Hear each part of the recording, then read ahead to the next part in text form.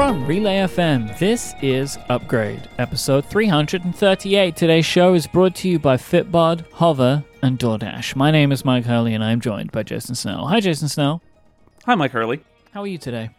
I'm doing great. Wonderful. I have a hashtag Snell Talk question for you. It comes from Stitch. Stitch wants to know, did you enjoy the Super Bowl? I was relieved to have a Super Bowl that didn't involve a team that I cared about at all. Last year, I cared about the Super Bowl, and this year I didn't, and so that was kind of nice. And yeah, sure. It was fun. I watched the whole thing, and all the commercials are interesting, and I was watching Twitter, and I think you put all those things together, and there's a moment where everybody's sort of watching the same TV show, and I think that's a fun thing to do. So, and we had some chips and guacamole, and yeah, it was nice. I will say, you say about these were two teams that you didn't really care about. I will say they were two teams that the names of which I did not recognize. Yes. As a non-American football watcher. Yes. They watched the halftime show, though.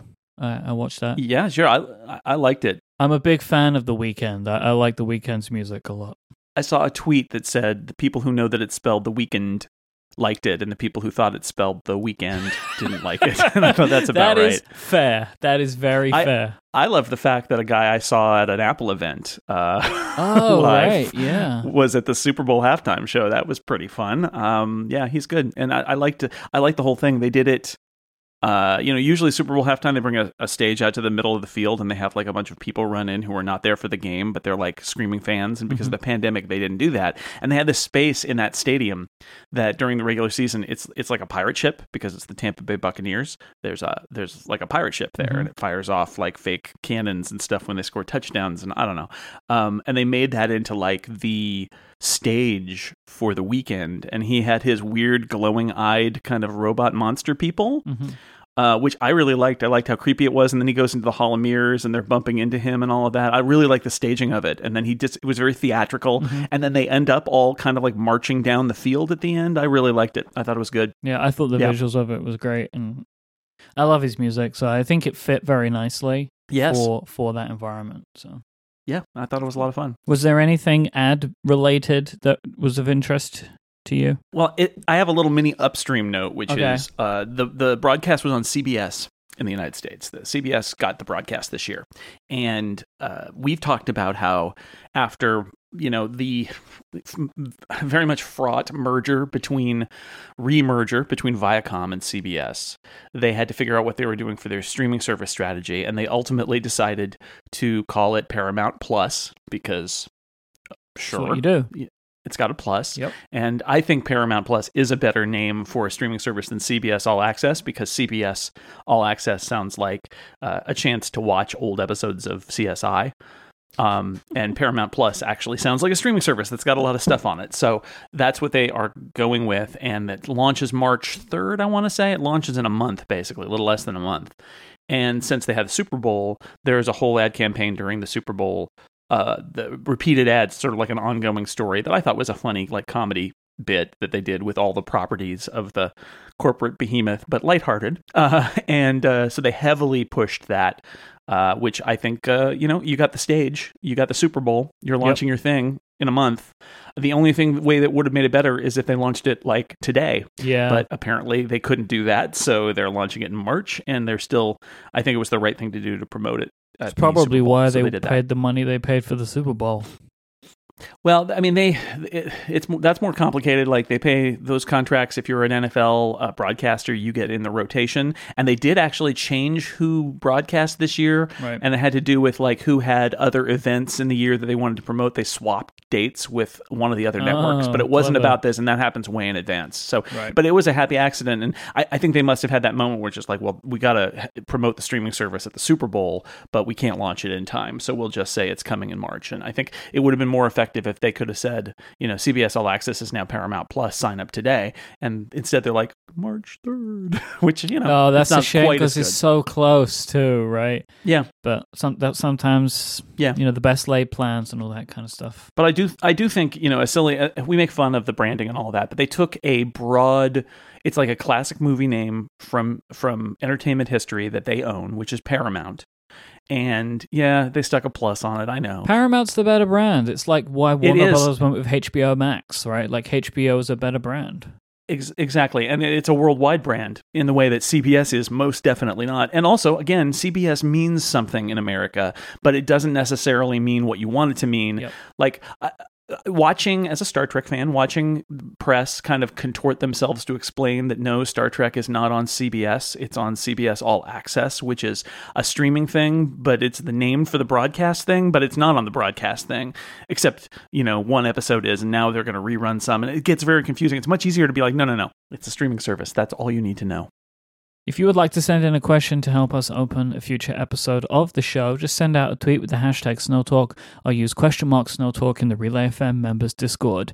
Couple of follow-up notes. So this is kind of funny because we can not only give some follow-up, but also provide follow-up for a thing that we haven't yet spoken about, which was the returning of the DTK, the developer transition kits. So last week sometime, Apple contacted developers who received their ARM Mac Mini developer transition kits to tell them that the time was coming for them to return them. We all knew that they would need to be returned. Yes. It was the obvious thing.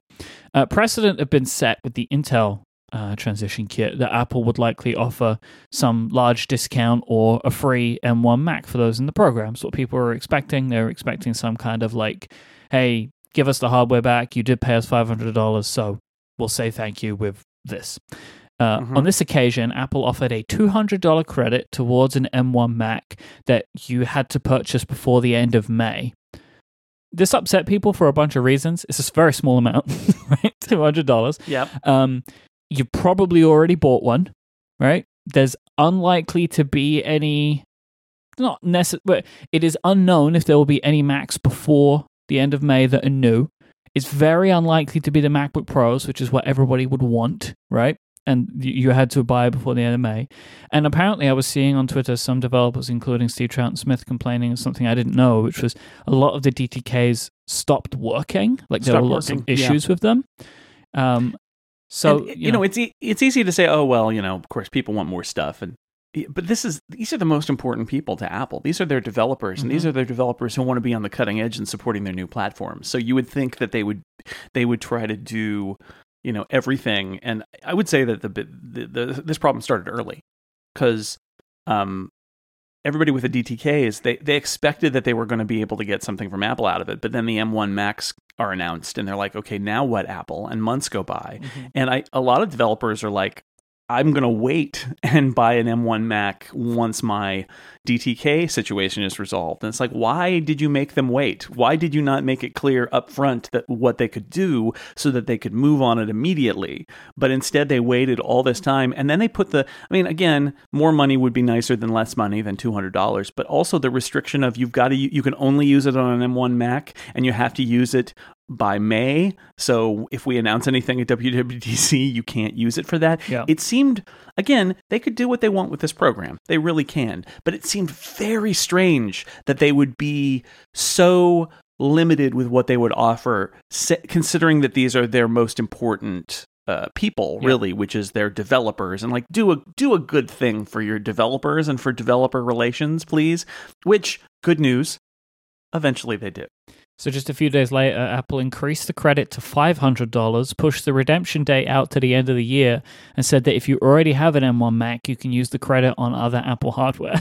It's just like, you wanted different things? Right. Oh, okay, we'll just give you those then. I would have loved to hear strange. that conversation of like, it turns out that everybody hates us for this. Why did we do it this way, Johnny? Johnny, did you do this? Yeah, I did this. I just wanted to save some money. Well, Johnny, get out there and give them $500 now. The amount at which they reversed this, I think, kind of shows that they weren't aware of why this would be a problem, right? Because they really could have done any of these three things and appeased people. They would have not have appeased everyone, but they would have appeased people, right? Because you could have said, oh, it's $500, or, oh, don't worry, it's through the end of the year, or you can just use it on a new iPad or whatever. But instead, they just did all of them, which I think is right. Honestly, I do think it's right to make developers whole for this, because it's doing Apple a favor as much as the developers a favor. Yeah, I think the way we viewed the Intel transition kit, and I think that the way that a lot of developers viewed this Apple Silicon transition kit, is that you're essentially putting down a deposit on some hardware that you're going to need to return to Apple. And that when you return it, you're going to get your money back, because you're not. The idea here is that yes, you're going to have your stuff there on day one, but you're also doing Apple a favor by embracing. And Apple, it's a symbiotic relationship here. It's like, we're going to get you this advanced weird hardware because we really want your apps there on day one, but we're going to charge you for it is a weird thing. So like they could. I think it's not unreasonable to view it as being essentially free with a deposit, and you want to get that money back at the end. And in the end, that is what they did. Bloomberg reports that Dan Riccio's new role, so we spoke about this last week, that he was moving on from kind of head of hardware to a special project, is actually going to be overseeing an AR, VR product development cycle. I don't remember if I spoke about this, if I mentioned this on this show or on Connected, but this is what I thought it was. Like, the idea of him moving on to do a car, which is what everybody thought, seemed unlikely to me. It felt like, considering they have this whole thing, which is sooner, which is moving into AR and VR projects, that in theory is going to be a really big deal. So having somebody oversee that makes more sense. And that's what Mark Gurman's reporting. I think this makes complete. Maybe he moves on to a car afterwards if that's something Apple really is going to do. But in the near term, there are other things to manage, and AR and VR is one of them. So that's what Riccio's going to be going on to do. Yeah, and it sounds like they're at the point, we're going to talk about this in a little bit, but it sounds like they're at the point where they need to make real products in that category. And the first one may not be much of a real product, but that is, they're entering the phase where they're going to go public with this stuff. And so having him kind of lead that effort makes more sense than like far off car stuff, which, we will talk about car stuff here eventually, but I feel like there's no rush. I think we've got a few years to talk about it, so we'll get to it. Yeah, so I will just note, like, there's so much stuff going on with the Apple Car, and I've been collecting some notes, right? I collect links as I do for everything.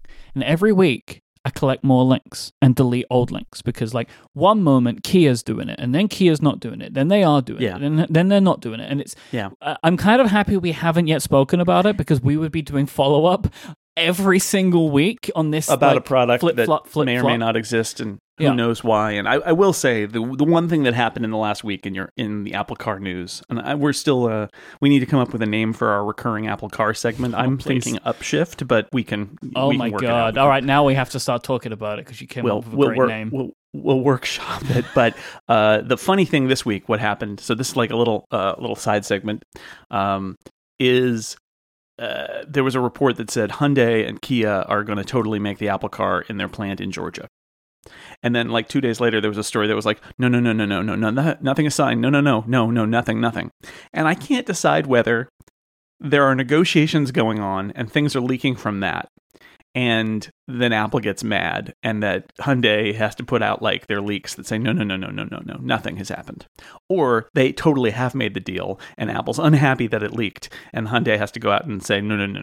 Or they made the deal, then they said it, Apple got so mad, cancelled it, right? Like, it could be any of those things. Could be, right? Yeah. It's hard to say from the outside what it is, but it is hilarious. I wouldn't want to be one of the people deeply involved in this, because it's not hilarious to them, but to me, it's hilarious, because it's very much like, right in the Apple supply chain. Although there are leaks, most of the companies know. Like, nobody making a part for an iPhone is putting out a press release saying, hey, the next iPhone's going to be pretty great because of our thing that we're putting in the next iPhone that'll be coming this fall, right? They know you don't do that. You don't pre-announce anything with Apple. Apple doesn't want you to do that. And it feels a little bit like there are people in the car industry who, they're like, oh, concept car, new car, this car's coming out in 2 years and stuff like that, who are like, yeah, we're going to be in the Apple Car. And then people are like, no, you can't do that. And they're like, oh, I didn't. Oh, okay. Deny it. No, we're not there is no Apple Car. So they'll get used to it, and then we'll have kind of normal leaks from the car industry. But right now, it does feel a little bit like they don't know how to behave about secret Apple stuff, and so it's sloppy, it's messy. But I find it very funny that this isn't the first time, right? This is the second time somebody has said, "Oh, Apple's got to deal with Hyundai," and then it's been like, no, absolutely not. And then wait a month, and then it's, "Oh, Apple's got to deal with Hyundai." Nope. All right, this episode is brought to you by our friends over at Fitbod, the fitness app that provides a personalized exercise plan, a fitness plan that actually fits you. When it comes to fitness, Fitbod believes everyone can be better. Whether you're working out 3 days a week or twice a day, Fitbod has an algorithm that uses data and analytics to help you build on your previous workout so that your next workout is scientifically proven to be better than your last. Fitbod has been fine-tuned by certified personal trainers to bring the best practices of strength training to you. Your workout program is tailored exactly to your needs. It's suited to your unique body, experience, environment, and goals. Look, it can be hard to know exactly how much you should be doing while exercising, but Fitbod figures that all out for you so you don't have to worry about under or over training. Fitbod will also mix up muscle groups, exercises, sets, reps, and weight over time to keep you on top form, so you don't have to spend hours researching the best exercises to get the best results. If you're working out at home right now, Fitbod has a bunch of bodyweight only workouts that are great for indoors or outdoors. If you have access to gym equipment, they have tons of great workout options there for you too. Fitbod is there to help you with any exercise routine that you have, anything that you want, anything that you need. I really love that.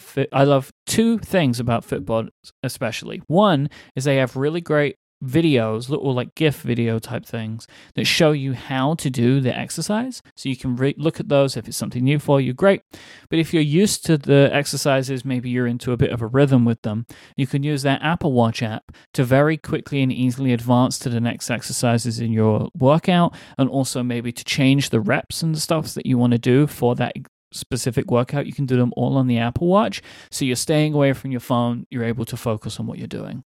Fitbod is available on iOS and Android, and you can get started right now by going to fitbod.me/upgrade, and you'll get 25% off your membership. That's fitbod.me/upgrade to try out Fitbod for free, and then get 25% off your Fitbod membership. Our thanks to Fitbod for their support of this show and Relay FM. So the information has a report on Apple's upcoming AR, VR, MR headset. It's scheduled to launch, quote, as early as next year, so not before 2022. Okay. But 2022 onwards. This is a thing that I see, like Bloomberg say this a lot, like Mark Gurman says this a lot too, as early as, right? Because it's like they have an idea, but they don't know when it's going to be. So they've got some information about some hardware features. So one is more than a dozen cameras for tracking hand movements. And apparently there'll be also some thimble-like device potentially that could be worn on a finger. But it seems like from this report, they may be really leaning into hand tracking for some kind of AR, VR headset. I don't want them to rely solely on hand tracking myself. I think there should also be some kind of controllers. What do you think? Well, I haven't had an experience with like pure hand tracking in VR or AR. I see the importance of having the controllers because remember, my first VR thing was PSVR with just a controller and not the PS Move things, and so it didn't it didn't hand track basically, and that was not great. And now with the Oculus Quest 2, it has individual hand controllers, and so it does controller-based tracking, and it is like night and day. I can see the appeal of not even having to do that optionally and have, it just has cameras and it can sense where your hands are and it uses that. My concern is that, you're giving up some specificity of input, and you're right, because you don't have buttons that you can push, and also you're relying on a view from above to your hand. And that also probably means that you could make small gestures sort of in the shadow, out of the line of sight that it wouldn't pick up potentially.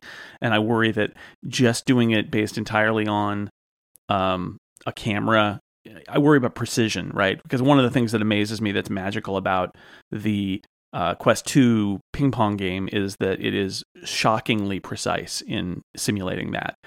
That said, I'm not playing ping pong. I mean, ping pong is a good example where I'm holding a paddle in my hand, so I'm holding the controller, so it feels real. But in most of these cases, you're supposed to be reaching out with your hands, but you're in fact lifting a hand that's holding a controller and pressing a button. And that's not... So I see the appeal of hand tracking. I guess what I would say is having something that allows you to have a more precise experience as an option is probably the right way to do it. If you think about the iPad letting you use the Apple Pencil or a finger or attaching a keyboard, I sort of think that AR and VR maybe needs the same approach, which is maybe you want a game controller, maybe you want hand tracking controllers, or maybe you don't need any of those for this application and you can just use your hands and swipe in the air like on a science fiction TV show, and that's enough. So I'm kind of open about it. I see the appeal of doing it purely that way, but I also see all the ways that if you didn't implement it kind of perfectly and brilliantly, it would have downsides. It's like I think we spoke about this on Upgrade Plus a little bit ago when we were talking about the Oculus Quest. There is hand tracking. There is a hand tracking mode, and there are some games that do it. And the experience that I've had is quite limited. The experience that I've had is okay. Right? It's like, that was impressive that this kind of works at all, that that I'm pointing, right? But unless Apple has some huge leapfrog over Oculus on this, I would be concerned. And well, that's the question, right? Is like, what we know, we don't know whether that is because it's really, really hard, or whether because, I mean, if Apple can do it, right? That's not having the product. It's like, well, sure, maybe Apple solved this problem that otherwise is bad. And they've done that before. Maybe they did it again, or maybe not. We don't know. Can you imagine like an Apple VR controller? They're just these two like buttonless, like plinths, of course, that you just hold, and you have to just all that one touch surface. You have to just work out exactly where to hit it. The cameras apparently will also be able to pass vision to the headset, so to create that kind of mixed reality mode. So that's how it goes from AR to VR, right? It can either show you just what's on the displays, or it can, as well as using those cameras for tracking, can use them to show the world outside of the headset. So it could be used for AR or VR. Yeah, and although you look really dumb wearing a VR headset and moving around, if you can see, at least you don't look very good, but you can see, and there are some delightful things that you can do. I mean, like, I'm delighted by the low resolution, black and white mixed reality mode that I can put the Oculus Quest in, because not only is it just kind of hilarious, but it's also very useful, because otherwise you can't see the world around you in any context. And if you can couple that to, you have good cameras, and you couple that to really good displays, and again, you're going to look like a dummy. You're going to look ridiculous, but you could actually like walk around and do stuff and have it be, which is why Microsoft always talked about like HoloLens as a business tool, right? This is like, you're not going to walk around your house in this thing, but if you were using it for a business application, you would have an excuse for looking so silly. Apparently as well, so this is like going into that 2 8K displays inside of this, which seems aggressive. I mean, maybe I'm not completely familiar with the current state of VR headsets, but I know at a point that it was just one display, and it was across the whole thing, and you would just look at it, and they split it down the middle. Maybe you do it now with 2 displays instead, 2 small displays. I don't know. I mean, I don't know. I'm looking. I'm trying to find this out from looking at the Oculus page right now, and Your I can't. Question is, do they it. mean 2 8K displays, or do they mean there's an 8K display that's split across the 2? Maybe they misunderstood this or something. Right. The point here, though, is that Apple is shooting for a level of graphics detail that the existing displays don't have. And I feel like that might be quite an ask. So especially with passing the outside world in, right? It's a lot of data to handle, because you have to do it in as close to real time as possible, right? To stop people from feeling nauseated. You can't have like a couple of second delay from me moving my head and then the world moving. You need some serious graphics power to drive those things. That's the question. And at 8K, right? Like that's the thing. Like, just to do it, I expect is quite intensive, but to do it at 8K feels like a lot. I mean, I guess this is going to be one of, I think, the more interesting tests of Apple Silicon. So I think what we're looking at here is Apple wanting to build the platform, knowing that it's not going to ship in volume for years, right? Not going to ship in volume with that first product. It's really going to be the year after that, or the year after that, even, that it ships to regular customers at a regular price. And so what Apple's doing is smart, if that's what they're doing, which is it's imagining the moment when you could almost view it as being Apple drawing a line and saying, below here, it's not good enough for us, right? And there's also some injection of reality there. Like, we're also not going to get there in a year. So they're trying to build what the tech would be, what's state of the art in VR in 2023, 2024, because there's no point in building a 720p VR headset platform and not shipping it for 4 years or 3 years, because the world has moved on by then. So this is very much what you do if you were shooting for tech advancement that will take you where you want to go in 3 or 4 years. And in the meantime, all you have to do is make a kind of heavy, super expensive technical demo version in a year, which is what the reports suggest is going on. And we've talked about some of those before, that this is going to be expensive, and it's not going to be in volume, and we don't know whether they're going to call it a developer kit or whether they're going to claim it's a consumer product, but nobody's going to buy it because it's going to be so expensive. But that sort of makes sense if what they're really trying to do is get everybody thinking about what the standard for VR and AR is going to be when they ship that real product in 2023, 2024, 2025. So on that level, it makes sense to me. Like, shoot for as high end as you can right now, because that high end is going to be the mainstream by the time the product comes out, the real product. Yeah, so there is some more hardware features, but on that note, because it leads into what you were saying, the information's quoting that the price is currently expected to be in the realm of $3,000, which is, that's going to make it a niche product. Apple apparently also has an internal goal of selling 250,000 in the first year. They don't expect to sell more than that. Now, what you could argue is there's a couple of things going on. There is one, that part of the argument which we spoke about a couple of weeks ago, that this is a project that exists now to encourage development and take up for their future more refined AR glasses project.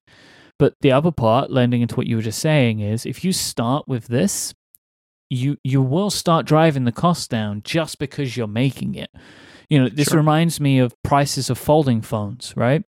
When Samsung came out with their first folding phones, they were incredibly expensive. And then they've been bringing that price down. And one of the ways they can bring the price down is by actually making it, right? Like, it's a funny thing, but you can push the development of the technology forward by actually producing the products. But, $3,000 is going to be a lot of money for something it's like not this. It's not a real product. Like, it's not a real product. And every time we cover this, we say the same thing, which is it doesn't sound like Apple, right? You mentioned the folding phones. The way this product is described like Apple's going to make a folding phone and it's going to cost $2,000, like all those other folding phones. And it's not practical, and almost nobody's going to buy one, and it's going to be fragile, but it's the future eventually, and we'll see where it goes. Yeah. But they don't do that. That's the thing, is Apple tends not to do that with a product like that. So because this isn't a new category, that's why I keep casting it, and this is me wanting Apple to really cast it as being, it's not a product for every day. It is for maybe specific high-end businesses. I could see them getting some special effects artist up on stage or something like that and saying, oh, well, they can use it for this. And for developers of AR and VR applications to plan for the future. And they can pitch it that way and say that, here's a product that nobody wants except these very specific things. It's weird, but that's the only way it makes sense to me. Like, this is not a product for regular people. It's only really a product that is saying, this is where we're going, and, check back in 2 years when we make a product that you can actually afford and you would actually want to use. So apparently this device will also feature eye tracking.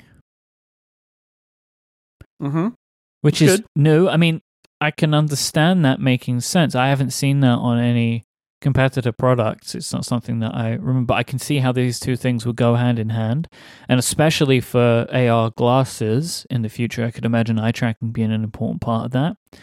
And multiple headbands that have features of their own. One headband has spatial audio built into it, another with additional battery. This is something we always thought about for Apple Watches. AirPods Max. Yeah, and for yep. Like, well, finally the swappable headbands are here. Right. Apple Watch, we talked about. They obviously, in the first Apple Watch, were thinking that they might be able to do accessory things in the bands or something, and it just never happened. Obviously before they even shipped it, they were like, no, we're not going to do that. But the idea that you could swap in different parts makes sense. I mean, the Oculus Quest, which again, I have very limited experience with VR and AR stuff, but like I got the better headband for it, and it's vastly improved. But I could see how you might want to use that as an accessory that actually could add more functionality as you go for your $3,000. It starts at $3,000, I guess, is what we're saying. So the information have an illustration based on what they know. And this illustration's been around a lot because it clearly isn't the final product, because that just straight up wouldn't work, right? Like the way that the product looks, you've got the screens at the front and then a band that goes around your head, right? But the issue with the band is there's no support on it. Like it would just be completely rested right on the back of your head, which it just wouldn't stay on, right? So, but ignoring the specifics of how the illustration is drawn, I can see this product existing, right? Because the components in there all look like, it's like, okay, I can see this, right? You've got the straps look like Apple Watch straps. Yeah. The hardware itself looks like the AirPods Max, right? With like the material on the face and the part on the front and the buttons and stuff. And whilst the illustration I don't think is perfect, I think it indicates how a product like this could come from Apple visually, because it is building on these other things that they make. So you could see, I mean, in a genuine, that's why I think they will do it, because they do this, right? Like for the AirPods Max have the digital crown on them, right? Like Apple build on what they know how to make and adapt it. So I could see it there. It's true. I reacted to that thing also saying that it seems like somebody saw something and then they described it to someone else and they said, well, it's kind of like an Apple Watch band. Like, all right, I know how to draw that. Sure. Yeah, the illustrator had never seen anything. The illustrator just had somebody tell them something to something to something to someone. It's a game of telephone a little bit. And so, but perhaps the person who saw it looked at the illustration and said, yeah, that's kind of it. But it's also not a final product, right? It's a product that's not going to ship before next year at the earliest. So who knows what of that is real? I don't know. It's a very weird rumor. I mean, I buy this report. The information has had a good track record. Like they had a really great report on the Magic Keyboard for iPad Pro. Like it kind of seemed to come out of nowhere, and they had a lot of the details, and they've had good reports in the past. Like I trust this because as well, going through it, it's like, whilst this all seems like so much, I can very much imagine this product in the way it's described coming from Apple. Well, I mean, since the first rumors came out about this, I had that moment where I realized Apple does all of this, right? Apple's got sensors and cameras and screens, and like it could do this product using what it's got from basically the iPhone. Could it make an iPhone that you put on your face? And the answer is absolutely it could. This seems to be more than that, right? Like they don't, if they had wanted to do that, they could have done that probably a few years ago, and they chose not to. They seem to want to take it to another level. I'm still also, I just want to back up for a second and say I'm also still a little surprised that Apple really is embracing VR in the way that this rumor says they are, because VR always felt like a weird fit to me for Apple. Like VR is basically, yes, there are Microsoft-y business considerations, but it's also very much a gaming platform. And unless Apple's going to come out and say, oh no, this is for VR productivity, and you're going to be able to like have a 9,000-inch iPad that you can crawl over in VR and touch things and all of that, like failing something like that, a VR productivity kind of pitch, which I would be very skeptical of.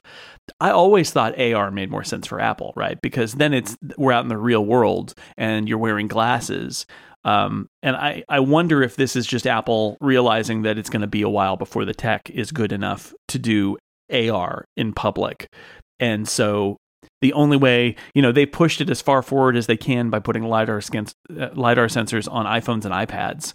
And that the only way they're going to really keep pushing this tech forward till they get to the point where AR is practical is by taking an interim step to VR. I just don't know how great a fit VR is for Apple because, again, depending on what their pitch is, productivity and stuff like that, I don't know. I'm skeptical of that. It's going to come back to games. And now we've got, virtual reality iPhone games. Is that something that people are going to really want? Is that a product that Apple is, would ever really excel at? And I guess that's what I struggle with this is I can kind of see the end result here, which is what's going to replace phones is probably like glasses that you just wear and that all the contents of your phone are there in your vision when you want them and you don't have to hold anything up and put anything in your pocket. Like, okay, I think there's a strong argument that may be ultimately where it goes in 10 years, 20 years, 30 years, who knows? And that Apple wants to be a leader there so they don't lose their advantage that they have in the smartphone market. And that all of this is really is about that. And ultimately they need to ship some products along the way because I'm still struggling with sort of like, what's the product people want here?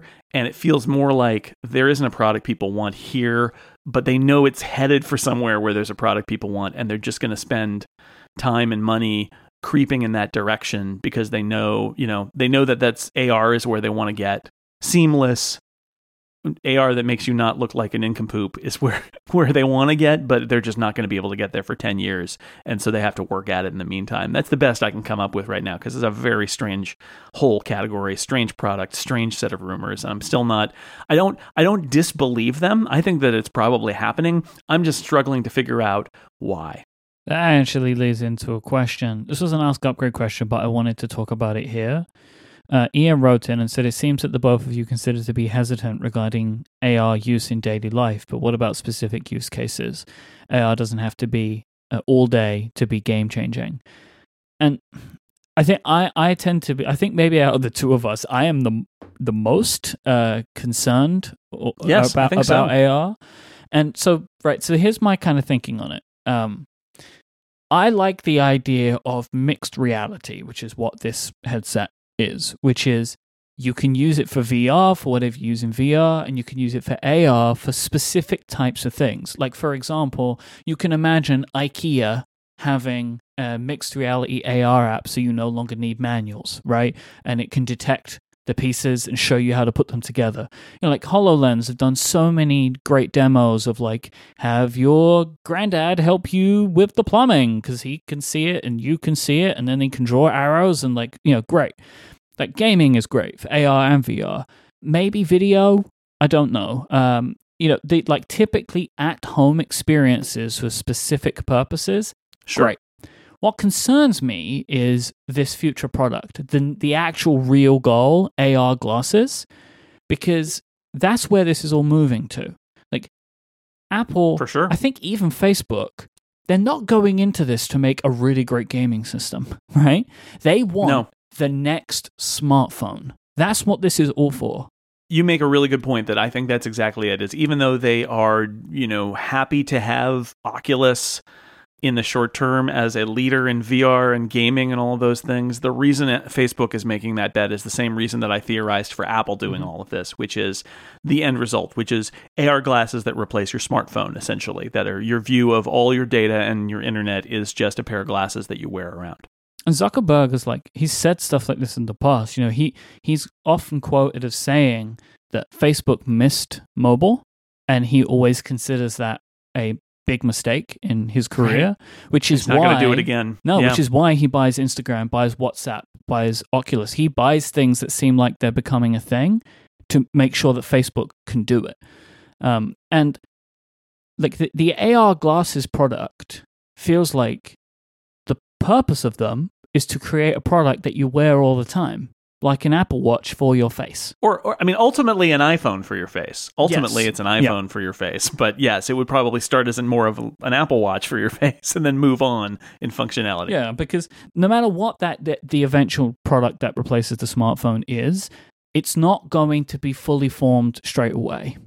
I don't think we're going to get something like that with the smartphone where you could just replace your existing phone. No, and that's where the Apple Watch parallel is good. It's going to be a view of some of the data that's on your phone will migrate, instead of being on your wrist, which is sort of what's happened with the Apple Watch, it will be in your vision, basically. And I don't feel comfortable with having apps and notifications and ads and services being in my vision.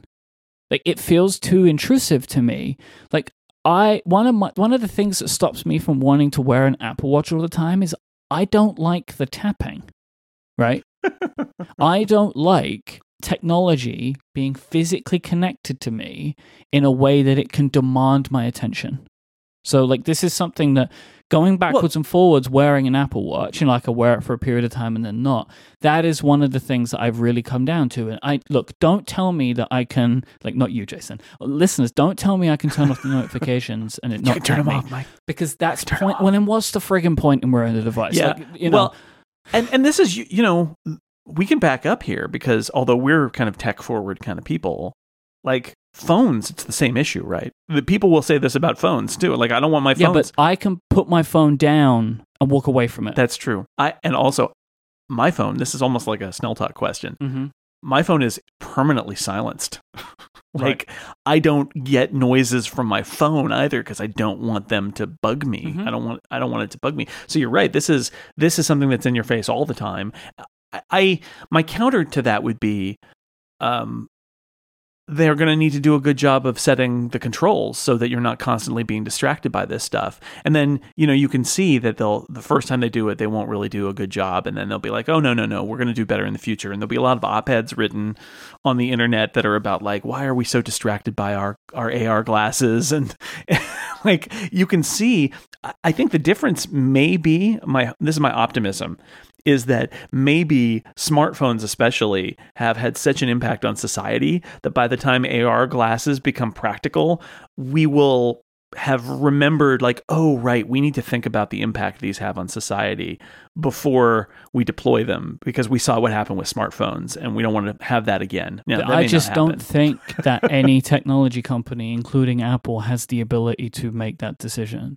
Well, and the Apple Watch would be your example, right? It's like, even with all the controls that you've got, there's this feeling of, like, I can't really control it, and it's just in my way. And I see it. I mean, I guess my counter argument would be, what if because you're thinking about an Apple Watch in your face, what if you had a virtual phone? Okay, follow me here. What if it was literally, you didn't have anything with you, but you could make a gesture or even lift up a hand like you were holding a phone and you had a virtual phone. Like, it could be that level of control where you don't see anything unless you summon it. And it's not overlaying as a normal matter of course. It's only when you summon it. Like, there are, I don't think it has to be bad, but I think you are right in that that's going to be the barrier to acceptance of this stuff, is that you're taking over one of my senses, basically, to put your garbage in it. I don't want that. I just think that the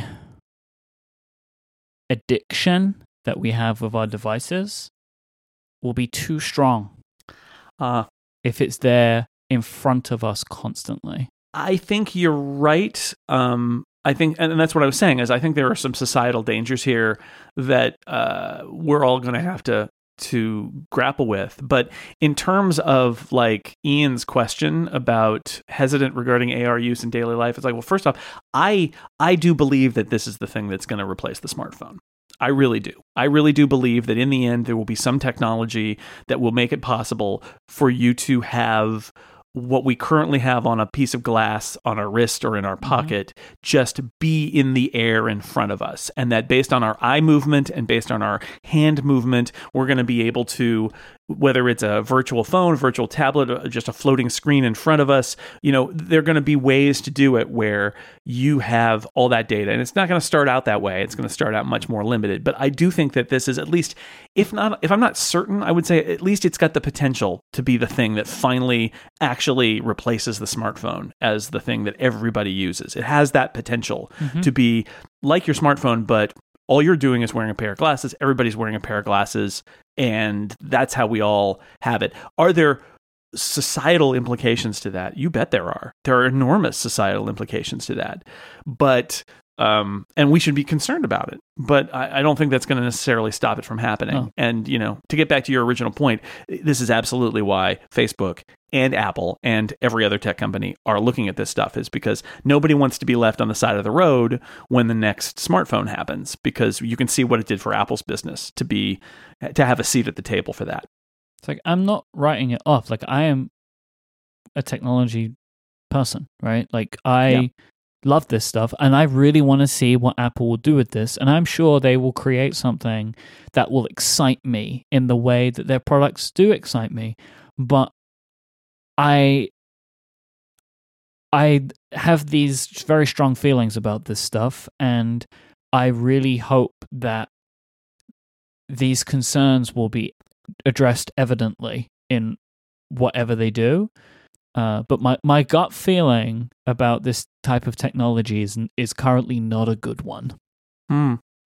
So we're going to talk about this a lot over the coming years, but that's kind of like as a refresher, because I don't know if I've gone into detail this much on the show about kind of like why I think this technology it concerns me, and I do mention it a lot, and I'm mentioning it more. So that's kind of where we stand on it. No, I think that's good. I think, and again, this is the source of my optimism. I guess it's also the source of some of my pessimism, which is I do feel like the smartphone thing happened with no real thought given to how it was going to impact society. And my hope is that the next thing, when it comes along, we will have enough collective memory of what just happened that we take some steps to changing our approach to it. The fear would be that we won't remember all the things that happened and we'll just rush out the products that completely break and, weirdly change our social interactions and everything that happens in the world. And only after 5 or 10 years of that will we, realize that we need to do parental controls and time tracking and other things in order to make, to try and fix all the things that the new tech broke. It's like conspiracy theories feel more real when you can see them. Sure, I can see UFOs all the time now in my augmented reality classes. This episode of Upgrade is brought to you by DoorDash. You're craving Chinese food tonight.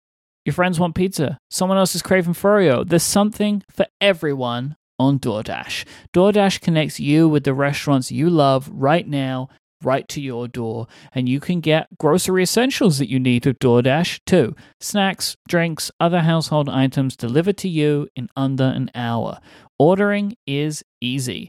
Open the DoorDash app, choose what you want from where you want, and your items will be left safely outside your door with their contactless delivery drop-off setting. With over 300,000 partners in the US, Puerto Rico, Canada, and Australia, you can support your neighborhood go-tos or choose from your favorite national chains like Popeyes, Chipotle, and the Cheesecake Factory. Jason, I know you're a big fan of DoorDash. Can you tell me something you love about it?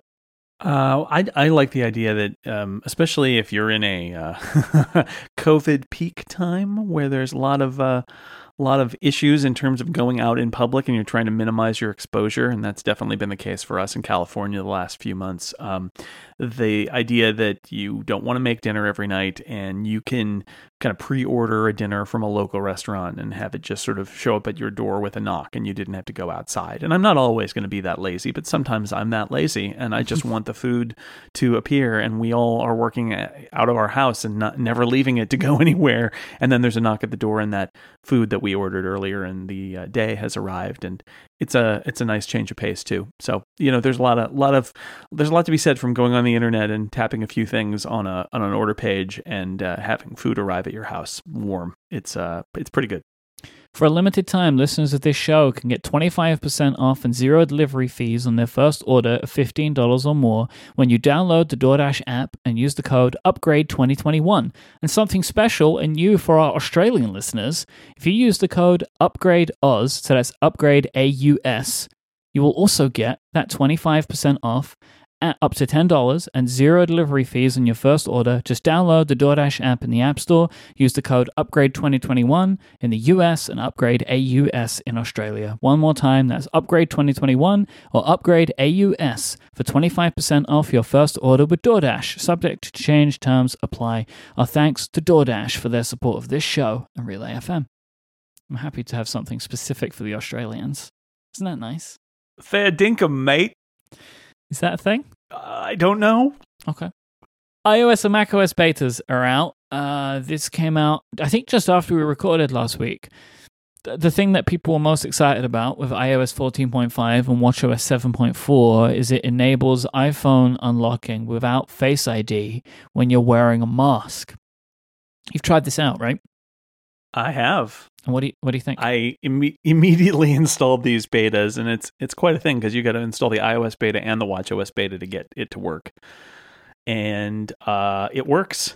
It's pretty great. In fact, I didn't realize this. I actually had to take my car in for service, and I'm standing wearing my mask in the line, or I guess I'm waiting for the guy to finish keying in whatever he needs to key in so that I can pay and go.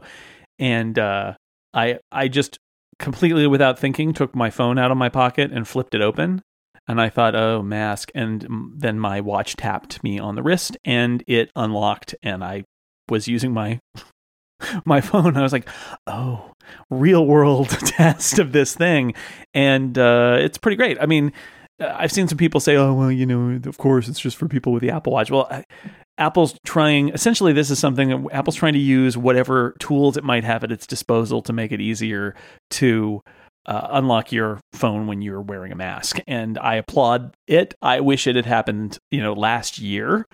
But it works. And, if you're an Apple Watch wearer, it's great news, right? It's going to solve a problem that all of us are facing. And I think in the long run, there's going to be more mask wearing, and there are parts of the world where there's traditionally been a lot of mask wearing certain times of the year for sure. So in general, I think it's a good feature to add regardless of where Apple goes. Eventually maybe they bring back Touch ID as well, but we're going to have Face ID phones in service for a long time. Now, I've been trying to work out the answer to this as to how it's doing the unlocking. And I don't know if you know, is it doing anything to recognize that it's JSON? Is it doing a partial scan of the top of your face? My understanding is that it's at least detecting that you're wearing a mask. I talked to somebody who said that they tried, I think it was Dan Morin, tried to put a napkin up in front of his face or something, and it didn't work. They may have done some training on masks so that they get the sense of I've got a partial match, and it may actually try to be partially matching what it knows the face is and then also recognizing a mask. I'm unclear on exactly what the behavior is here. I'm hoping that Apple publish a white paper or something. I would like that too. A better idea of exactly what it's doing. Because I really want to know, and I'm not trying, it's not for being alarmist, but it's what is the security level now? How secure is this? Is this more or less secure than my passcode? I don't know. And I'm intrigued, because the thing about Face ID is just how incredibly secure this is. Yeah, well, the truth is, though, it's biometrically authenticating you based on your Apple Watch being on your wrist. So you will have either had to put in the Apple Watch password or have unlocked your phone with Face ID or a passcode before while it was on your wrist to get it to work. So that's your passport, right? Is the fact that you've got, just as it is on the Mac, if you're using Apple Watch to unlock things or Apple Pay on the Mac, the unlocked constantly on your wrist Apple Watch is your proof that you are who you are. But it's I'm intrigued though, right? How close does the watch need to be? Look, these are stupid things to go through. It has to be close. They didn't specify, but it has to be close. So they're doing time of flight for sure, which again is something that they've done with Apple Watch Unlock for a bunch of other stuff too. That's how the Mac Apple Watch Unlock works. So it's got to be very close to the phone, and it taps your wrist when it unlocks. So if you had a bad person who in a mask who took your phone away from you and then tried to unlock it, even if they were close enough to unlock it, you would know, right? Because you would get a tap that said, "I just unlocked a phone," and so you couldn't be caught unawares by that. They seem to have stepped through this as much as possible. So in the end, I will say, if you've got a 4-digit code on your watch and a sophisticated password on your phone, it means that you might be able to get into a phone by stealing a phone and a watch and breaking the 4-digit code on the watch, right? Like that would become your weaker link there, I guess. And I don't know whether it's trying to do a partial match on your face and the robber doesn't match, or whether it would succeed. That part I don't know. Yeah, and it's, again, I'm not doing this to paint these wacky and wild scenarios, which of course could happen to some people. There's definitely something to be said about that, and but it's more like I'm just intrigued. So I do hope that Apple talk about it eventually, right? Like, what is the distance, and what is the kind of like the owner of the security, that kind of thing. It's just intriguing to me. I'm happy to hear it works. I'm surprised that it's now. It's been a year, right? Like it's not. I'm sure this was very difficult, but it's not like this type of authentication is completely new to Apple, because the watch and the phone have an unlock between the two of them. The watch unlocks the Mac. My understanding, and I think Gruber was the one who wrote about this, is that the challenge was that they have a one direction flow of authentication here, which is you open your iPhone when you're wearing your watch and your watch unlocks, which is very convenient, right? That's nice. Mm-hmm. But now they need to use the watch as proof that the phone is authenticated. And they already built it the other way. And so, at least according to what I read, that was extra complexity, because you can't have it, you have to make sure that the flow is only happening in one direction, because, you can't, you're like, well, they unlocked this and now they unlock that, and now we're going to unlock this again. It's like, well, no, so there's some extra work that needs to go on there. And I think, honestly, the big issue with all of these features is that they want to make sure that they're really locked down security wise, right? If any of these features becomes the hole by which people can break into an iPhone, then they've failed. So I think that a lot goes into the security stuff, and that it makes these features slower to arrive. iPadOS 14.5 got a horizontal boot screen finally. So yeah, I haven't seen that, but great. Like we have been lamenting. Now they just need to change the logo on the back of it. We've been lamenting. At least the on the Magic Keyboard, the logo is the right way around, right? Like I always view the iPad as a horizontal device and not a vertical device, but yes, apparently for the first time, you when you boot, if it's in horizontal orientation, it shows the Apple the right way up. That's fun. And today there were reports that it was discovered by intrepid users on Reddit that iOS 14.5 has the bones for changing your default music app with Siri. So you can ask Siri to play a song, and it'll ask you which music app you want to use, and you can choose which ones. So you could choose Spotify, etc. So I'm pleased that they're adding this. This is something that I want to see this roll out more and more and more to more types of applications, like not just the small handful that Apple originally ordained at WWDC. Yep. I want to see this come out further and wider, different types of apps. Big Sur 11.3 also came out. You can set HomePod pairs as the default audio output. If this is anything like Apple TV, get ready for issues. Oh my God, Jason. It's driving me bananas. It's so bad. This feature is so bad with the Apple TV, right? Like, when it works, it's awesome because I have my two amazing speakers. But every day I have these issues where it pauses, it gets out of sync, the audio starts playing on my TV and at the HomePods for a few seconds. And then I have to I have to double tap quit the app sometimes to get it to work. I've had times where the audio gets out of sync and I press home and the audio of the show is still playing. until I restart the HomePod. Like, I have so many problems with this feature. I genuinely think I'm one of the only people in the world that uses it. I love it when it works, but it really doesn't every day. It was fine for a while, and then it got bad again. So, I appreciate that Apple, like macOS, hasn't had support for you setting up HomePod as an output, and it's so frustrating because it seems like it would make sense to have a stereo pair HomePod as your output. My concern here is, it's related to your problems, which is there's a lot of sound stuff going on in like macOS. I wrote about this in Macworld last week. macOS has a much more sophisticated sound subsystem than iOS, which is good because it allows us to use things like Audio Hijack, and there's so many reasons why it's good.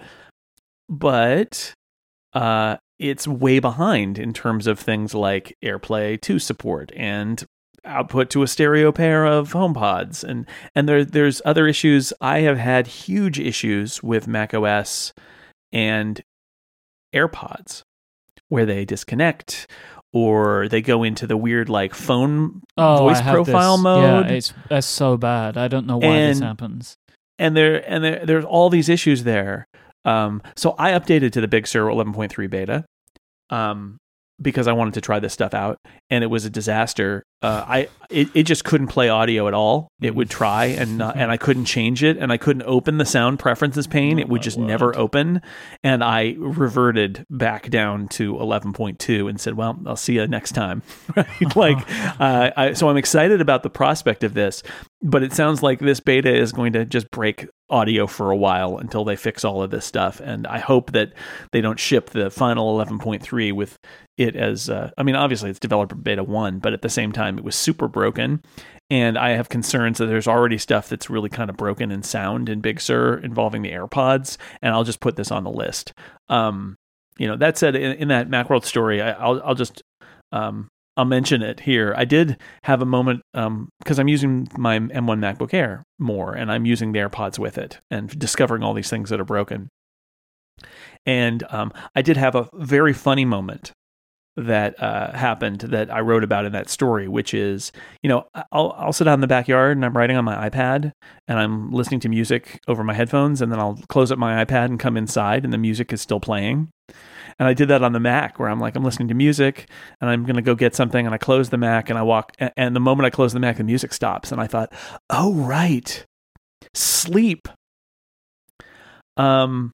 Mac shouldn't sleep like that anymore, right? On Apple Silicon, that doesn't. The old style sleep doesn't really make sense anymore. They've got the low energy cores, and power nap is always turned on. And I had that. It was just a moment of realization where it's like, yeah, actually, if I'm listening to music and I close the screen, you should just keep playing the music, right? Like you should. My iPad keeps playing the music. My iPhone keeps playing the music. Why wouldn't my Mac keep playing the music? And I suspect that that's a direction that they're going, is that these Apple Silicon Macs are going to end up having a very different conception of being asleep that's more like an iPad or an iPhone. But for now, it just, I've got a list of sound things and music things and other things with the Mac OS that even though it's more advanced in so many ways than iOS, it's also so behind in so many ways. So maybe Big Sur 11.3 will get better and solve some of these problems. But don't upgrade now. I just don't do it. So I want to move on to talk about Ecamm Call Recorder for Skype. This is very inside baseball. Ooh, moment of silence. There's no way we're not talking about this. So Ecamm are a company that have long made audio-based tools for the Mac. One of their tools, Call Recorder for Skype, loved by podcasters the world over, is going away. I should say, Ecamm's made a bunch of different utilities. They made a really great utility to let you print to printers that didn't support AirPrint. Oh my god, yeah, I forgot about that. And they make Ecamm Live, which is video. It's like live stream video software that's actually really great, and it's Mac only, and it's beautifully done. But Call Recorder for Skype for more than a decade has been the tool that basically every podcaster started to use, because everybody used Skype in the early days. And how do you record? And here's a little tool that will automatically record your calls so that you can use those recordings to make a podcast. And last week I knew that it wasn't working on Apple Silicon, so I just did a check last week to see if they had an update on it, and they linked to a tech note, and the tech note said, "We will not update this for Apple Silicon." And I emailed them and I said, "Does this mean that you're killing this product?" And they wrote back and said, "Yes, that's it. Mm-hmm. It's the end." So I wrote about it, and apparently nobody else had noticed, and that sort of like, and then Gruber linked to it, and then they ended up writing a blog post because they did after the fact. They did instead of just putting it in a tech note. I was disappointed by that. Like, a company can decide to do whatever they want to do, but if that was the decision that they made, the way that they communicated it was poor, right? Just like, it's in our support, right? Yeah. Like, they have my email, right? Email me, tell me. Like, I want to know so I can start to make decisions.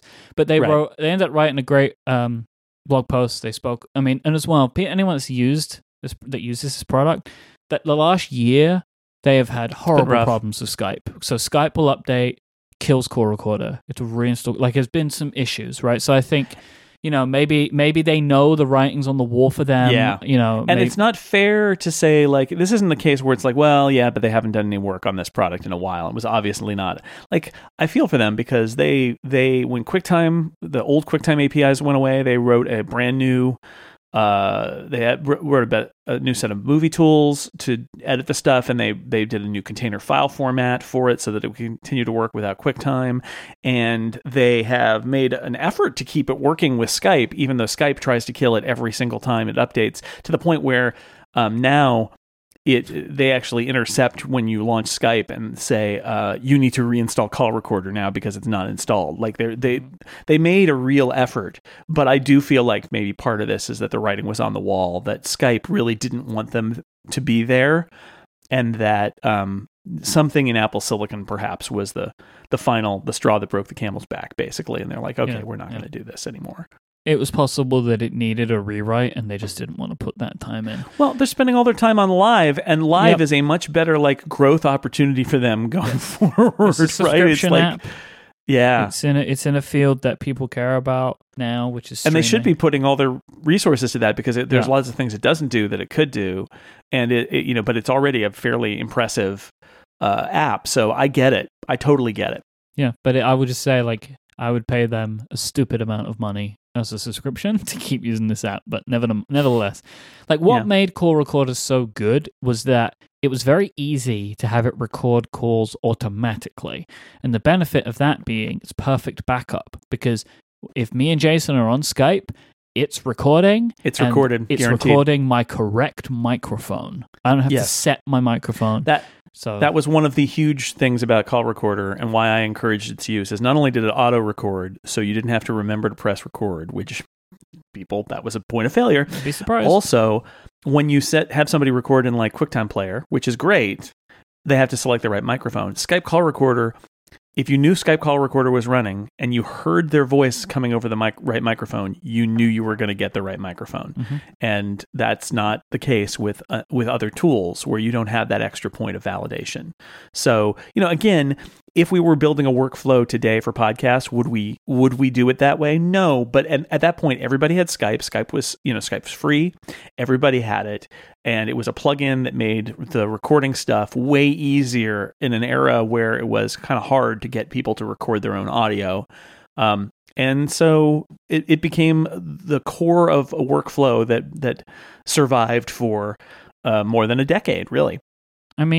We were all using Skype for podcasting before Microsoft bought Skype, right? So and back then, long time ago, it was the only thing, realistically, it really was, to do what we're doing. And then, once you wrote about a piece called "The Mortality of Software," which is such a strong title, but really points out, it's once you were in a workflow, you don't want to change it.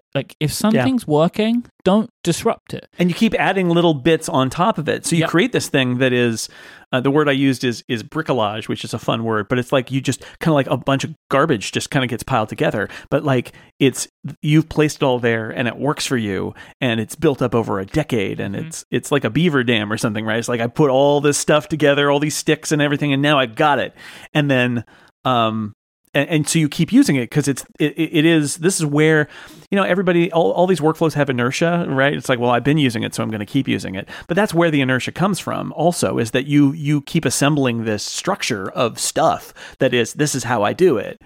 And then you have a case like this where it's like, yeah, yoink, that part is gone. And it's not gone. It still works, but it works on Intel Macs and doesn't work on Apple Silicon Macs. So the writing's on the wall, right? It's if you buy an Intel or an Apple Silicon Mac, you can't use Call Recorder. So thus, it's basically over. So for me, my typical feeling about this stuff is when something changes, when the writing is on the wall, I want to move as soon as possible because I don't want to find myself in a situation where I'm now stuck without a plan. Well, or like here, let me give you an example, which is for various reasons, I am recording today on my MacBook Air. Mm-hmm. So I can't use that. Like here it is. I can't use Call Recorder. Because I'm on an Apple Silicon MacBook Air. So luckily this had happened. Well, and then this is my point is that, so if I was relying on a workflow that had it at its core, I would have to, every time I used this different computer, I'd be like, oh, can't use that. Got to come up with something else. Mm-hmm. And yeah, it's been a backup recording for a while for us, right? Like Audio Hijack has been the primary recording for most of the podcasters I know for a while. But there's still lots of people who just rely on Call Recorder. And we still use it as mine.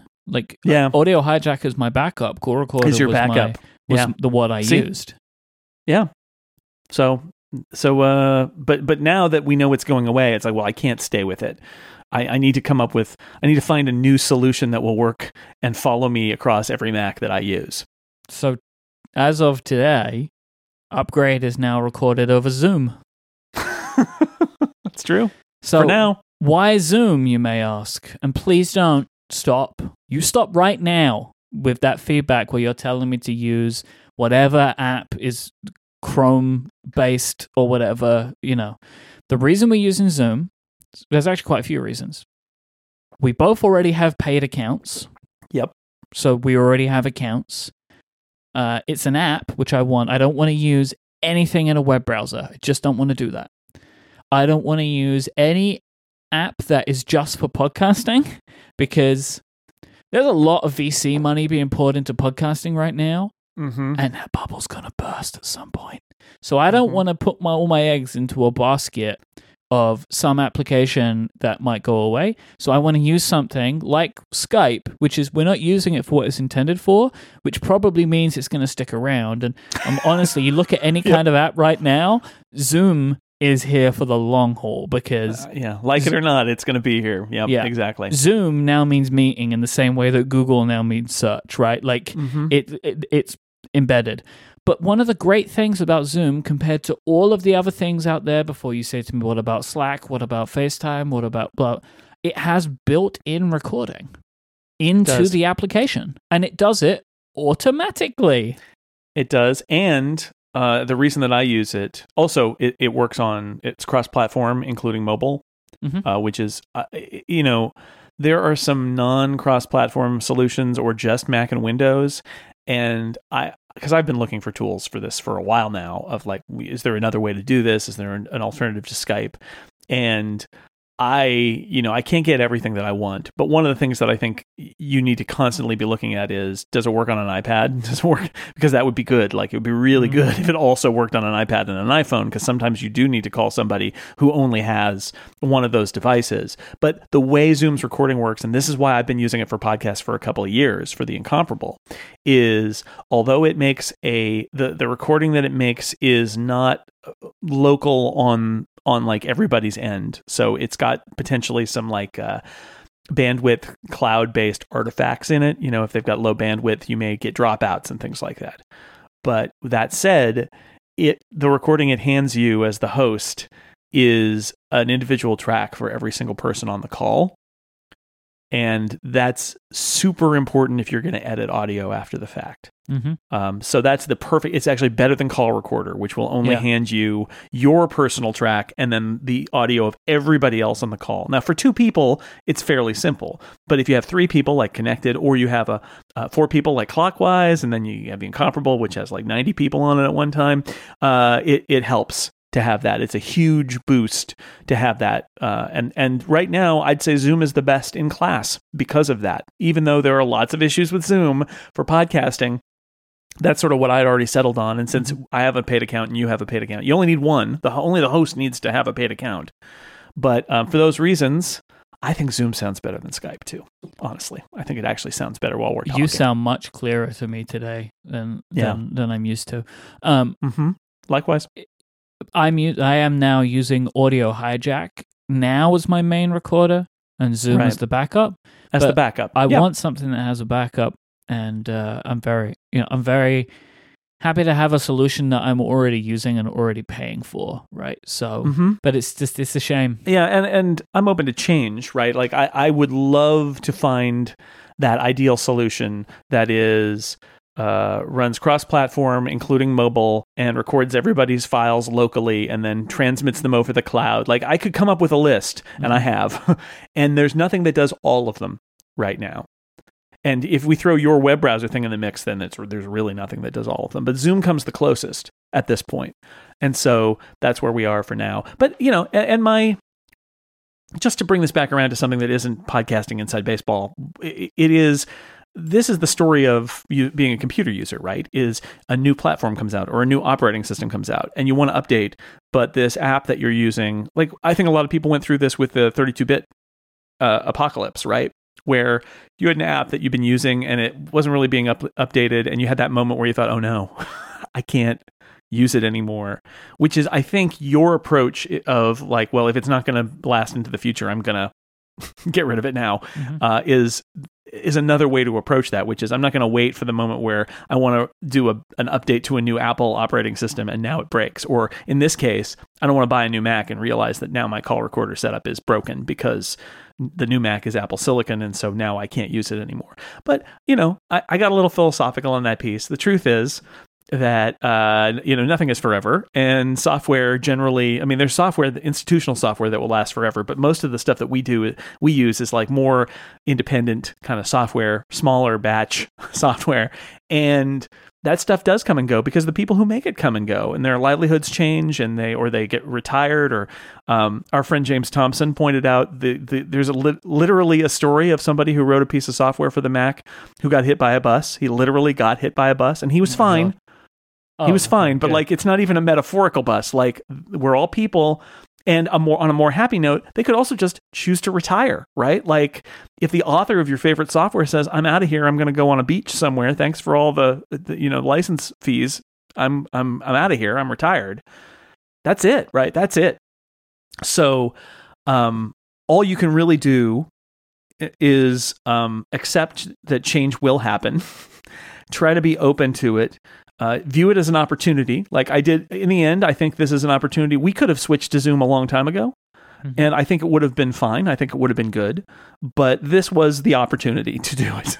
And so here we are. And I'll be open to other opportunities, but I think that's all you can do, because in the end,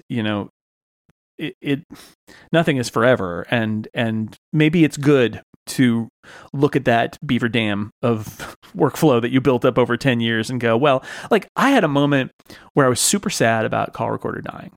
And it was followed by a moment of opportunity, which was like, oh, well, with Call Recorder not in the mix, like I can revisit all sorts of assumptions with that, because that was the base assumption. And with it gone, well, it was based on Skype being the only tool available, and then everything came from there. But with Skype Call Recorder gone, like Skype's been lousy for a long time. We've been like, yeah, but Call Recorder. So, in the end, it is an opportunity for change, and nobody likes change, but it's inevitable, so you might as well go with it. This episode is brought to you by Hover, one of our longest running sponsors here on Upgrade and Relay FM. And one of the things I love about Hover is they enable me and you. For when you have that big idea, that new thing that you want to do, where do you go? Your business starts with a domain name. For so many entrepreneurs, Hover is that first step. It is that big leap. Hover has over 300 domain name extensions to choose from, and that is the .whatever, right? They have .com, they have .co. They have .coffee, .pizza, .live. No matter what you're looking for, Hover has the domain for you that's waiting for you right now. You just go and search for it. Go to hover.com, type in what you're looking for, and they will show you all of the options. They'll show you relevant ones and then maybe some that you might want to look at. They also, what I like is you can just type in a bunch of words at Hover and they'll do their best to try and put them together. Like maybe the combination of words that you want just so happen to have a domain option that fits perfectly. Well, Hover's going to get it to you. They have great technical support to answer any questions you may have. Hover is dedicated to getting you online and not upselling you. One of my favorite examples of this is they give you free Whois privacy wherever available, so bad guys do not get your information. If you don't have Whois privacy, you have your own personal information attached to the domain registration. Some people will make you pay for that. I love that with Hover. You don't have to. They have a great user experience. Their UI is fantastic to use. I love just how easy it is to forward a domain to somewhere else. Most of the domains that I buy, I'm forwarding to somewhere. You know, like I have like cortexmerch.com, mike.live. These are the domains that I really love. They're great brands for me. I registered them all on Hover, and they push off to other places online. I think that's really great. It's like another one, getupgradeplus.com, which we have, goes to our Upgrade Plus join page. And all of these are registered on Hover. I have an idea. I go register it and push it off to where it needs to go. It's fantastic. We know that you love great user experiences. It's one of the reasons that I recommend Hover. It's so easy to use, so simple to get what you need done. So go and buy your domain and start using it today. Go to hover.com/upgrade and you will get a 10% discount on all new purchases. That's hover.com/upgrade to get a 10% discount on all new purchases. Make a name for yourself with Hover. Now, thanks to Hover for their support of this show and Relay FM. All right, let's do some hashtag Ask Upgrade questions to finish out today's show. The first one comes from Nick, and Nick wants to know, Jason, do you use finger guns when you make the pew pew sound? Absolutely not. I just lean into the microphone and the lasers emerge. Do you have any kind of imagination that goes along with it? Like, is there an image in your head? Or is it just so built into you now? It's like just like a Pavlovian response. It's just it's like the theme song for Ask Upgrade is lasers. I'm happy that you think of it that way. Ryan asks, do you still think that the displays on future Macs will feature rounded corners considering the design changes that came with Big Sur? Yes. Do you think we're going to get that this year? With the new, if like any Mac has a new design, you think it will get the rounded edge? First thing is they could just put the rounded corners on in Big Sur, right? Like they could just do it. There's software that you can get that will just round the corners for you, right? Like you can do that if you want. I think it looks better with the rounded corners, to be honest. But you know, I'm it's a direction Apple is going with its other hardware, so I think it would not surprise me at all that they would do that on the Mac. They could do it via software instead of hardware. But yeah, I think it looks better. Hate the little pixels in the corners. I really don't like it. I want them. I don't want to see like this couple of pixels. Everything is rounded in Big Sur except the corners of the screen. Yeah. So I don't get it. And not just in Big Sur in the window, but then you look at the outside of the displays and they're all curved on the laptops. So it's a very weird sharp edge amid many curves. But it's possible that they're waiting to reduce the bezel because that bezel could get a lot smaller. I was looking at my MacBook Air the other day and thinking, from the perspective of my old MacBook Air, the bezel on this thing is so much smaller. But it's also from the perspective of like an iPad or an iPhone, it's still enormous.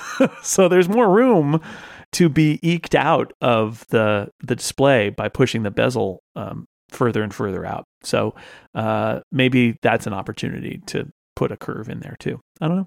Some great real-time follow-up in the Relay FM Discord from Ryan, who's put a link to Cortex Animated, episode 109. Mm-hmm. It's also a time-stamped link, so I'll put it in the show notes. This is an illustrative look of Jason during the pew pew pew sounds. I think you're kind of Godzilla-like in this animation. I wasn't aware that I was a character in Cortex Animated, and then I watched Cortex Animated, and I am, yes, it's a Godzilla-like robot me emerging from the sea to fire finger lasers at a city. And I'm just watching Cortex Animated, just as you do. And I'm like, wait a second. Was that was that me? And I went back. I'm like, yeah, that is me. That is me as a robot monster firing lasers. So it was great.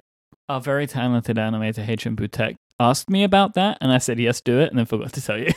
Yeah. I'm pleased it was a nice surprise. Yeah. I am glad that it was a complete surprise while I was watching the thing, because what are the chances that somebody isn't going to say, that you weren't going to say, or that a viewer isn't going to say, but nobody told me about it. And I was just watching, and I had that moment. It was delightful. Phil asks, I got an M1 MacBook Air this week, upgrading from a 2012 15-inch MacBook Pro. My word, what an upgrade that must feel like. Wow. And this gives you an example of how big of an update this is for Phil. Phil's question is, I've been having difficulty with dragging files. Whenever I go to drag a file, Force Touch kicks in. Should I turn it off?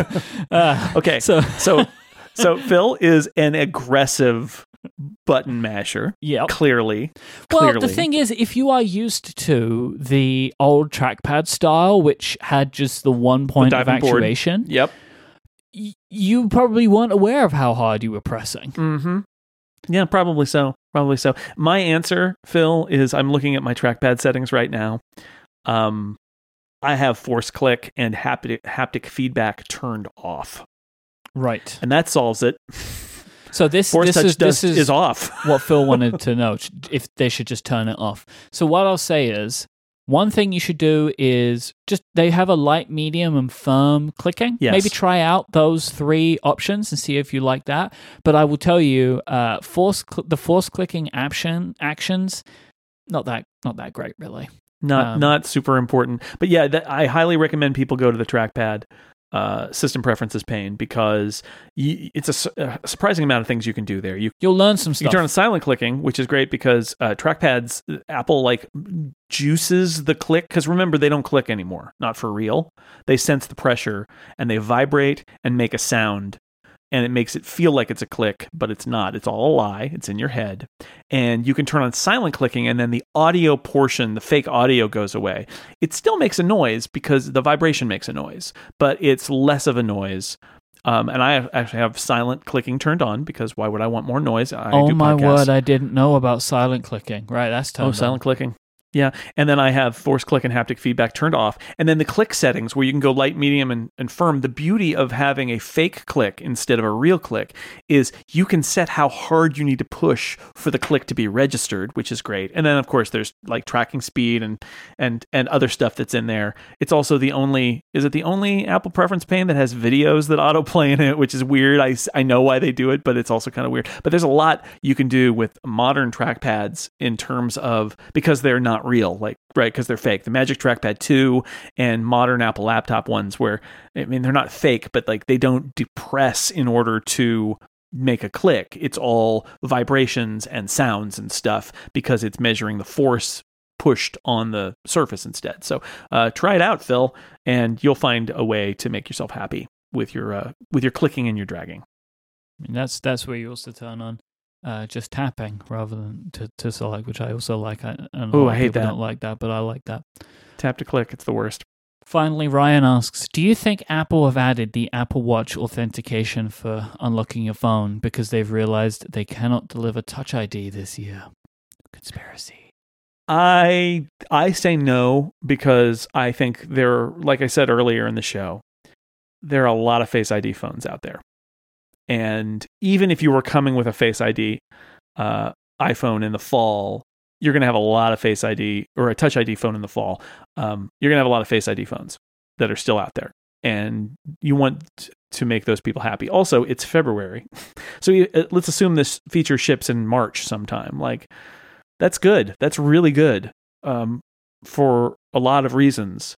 So I think no. I get the conspiracy, which is well, if we do this feature and we deliver Touch ID in the fall, then we're kind of undercutting a reason to upgrade, which is for Touch ID. I don't think it comes to that. I think this is really about getting something out there that they probably started working on last year at some point, and they only got it delivered now because there are so many phones out there that are on Face ID and don't work with masks. So I think it's that simple.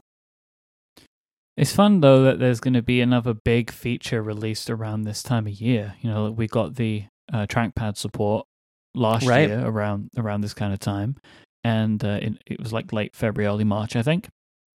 And now I reckon that's probably when we're going to get this, is late February, early March, I reckon, before 14.5 comes out. It seems kind of like around the time.